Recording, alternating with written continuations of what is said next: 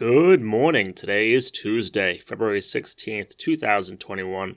I'm your host, Evan George, and welcome to Bostopian News. And here's what's happening in the news today.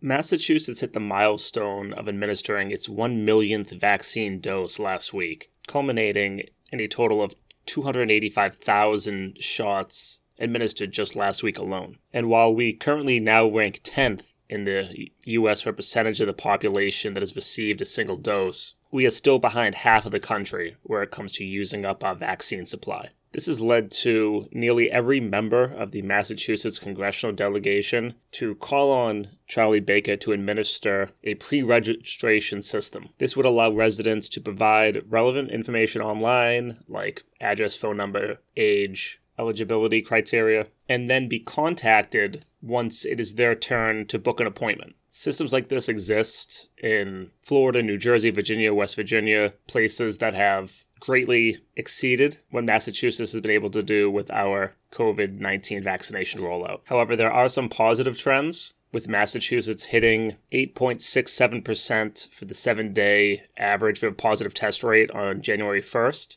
That number has continued to decline, currently at 2.19%. What this all means is that the vaccine seems to be working, and let's just hope we can administer it to as many people as quickly as possible.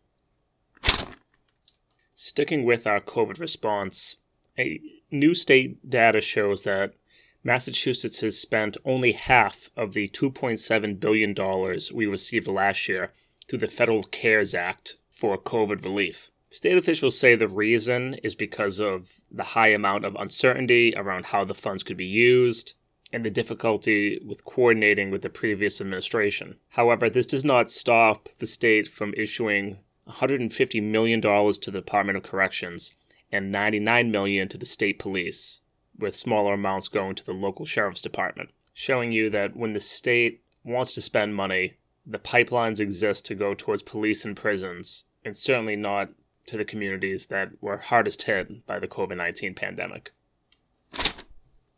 Massachusetts lawmakers plan to unveil what would be a first-in-the-nation campaign to create a universal early education system that would receive public funding similar to the K-12 public funding school system. Childcare would be free for the lowest-income families and provided on a sliding fee basis for middle-income earners, with no family having to spend more than 7% of household income on childcare, regardless of the number of children. And preschool teachers who are often paid poverty wages would earn salaries on par with public school teachers. This all sounds fantastic. I look forward to reading more about the details, including what lawmakers are behind this bill. However, you can already expect lawmakers to push back on what will be a very expensive program, because God forbid we raise taxes on billionaires in this state.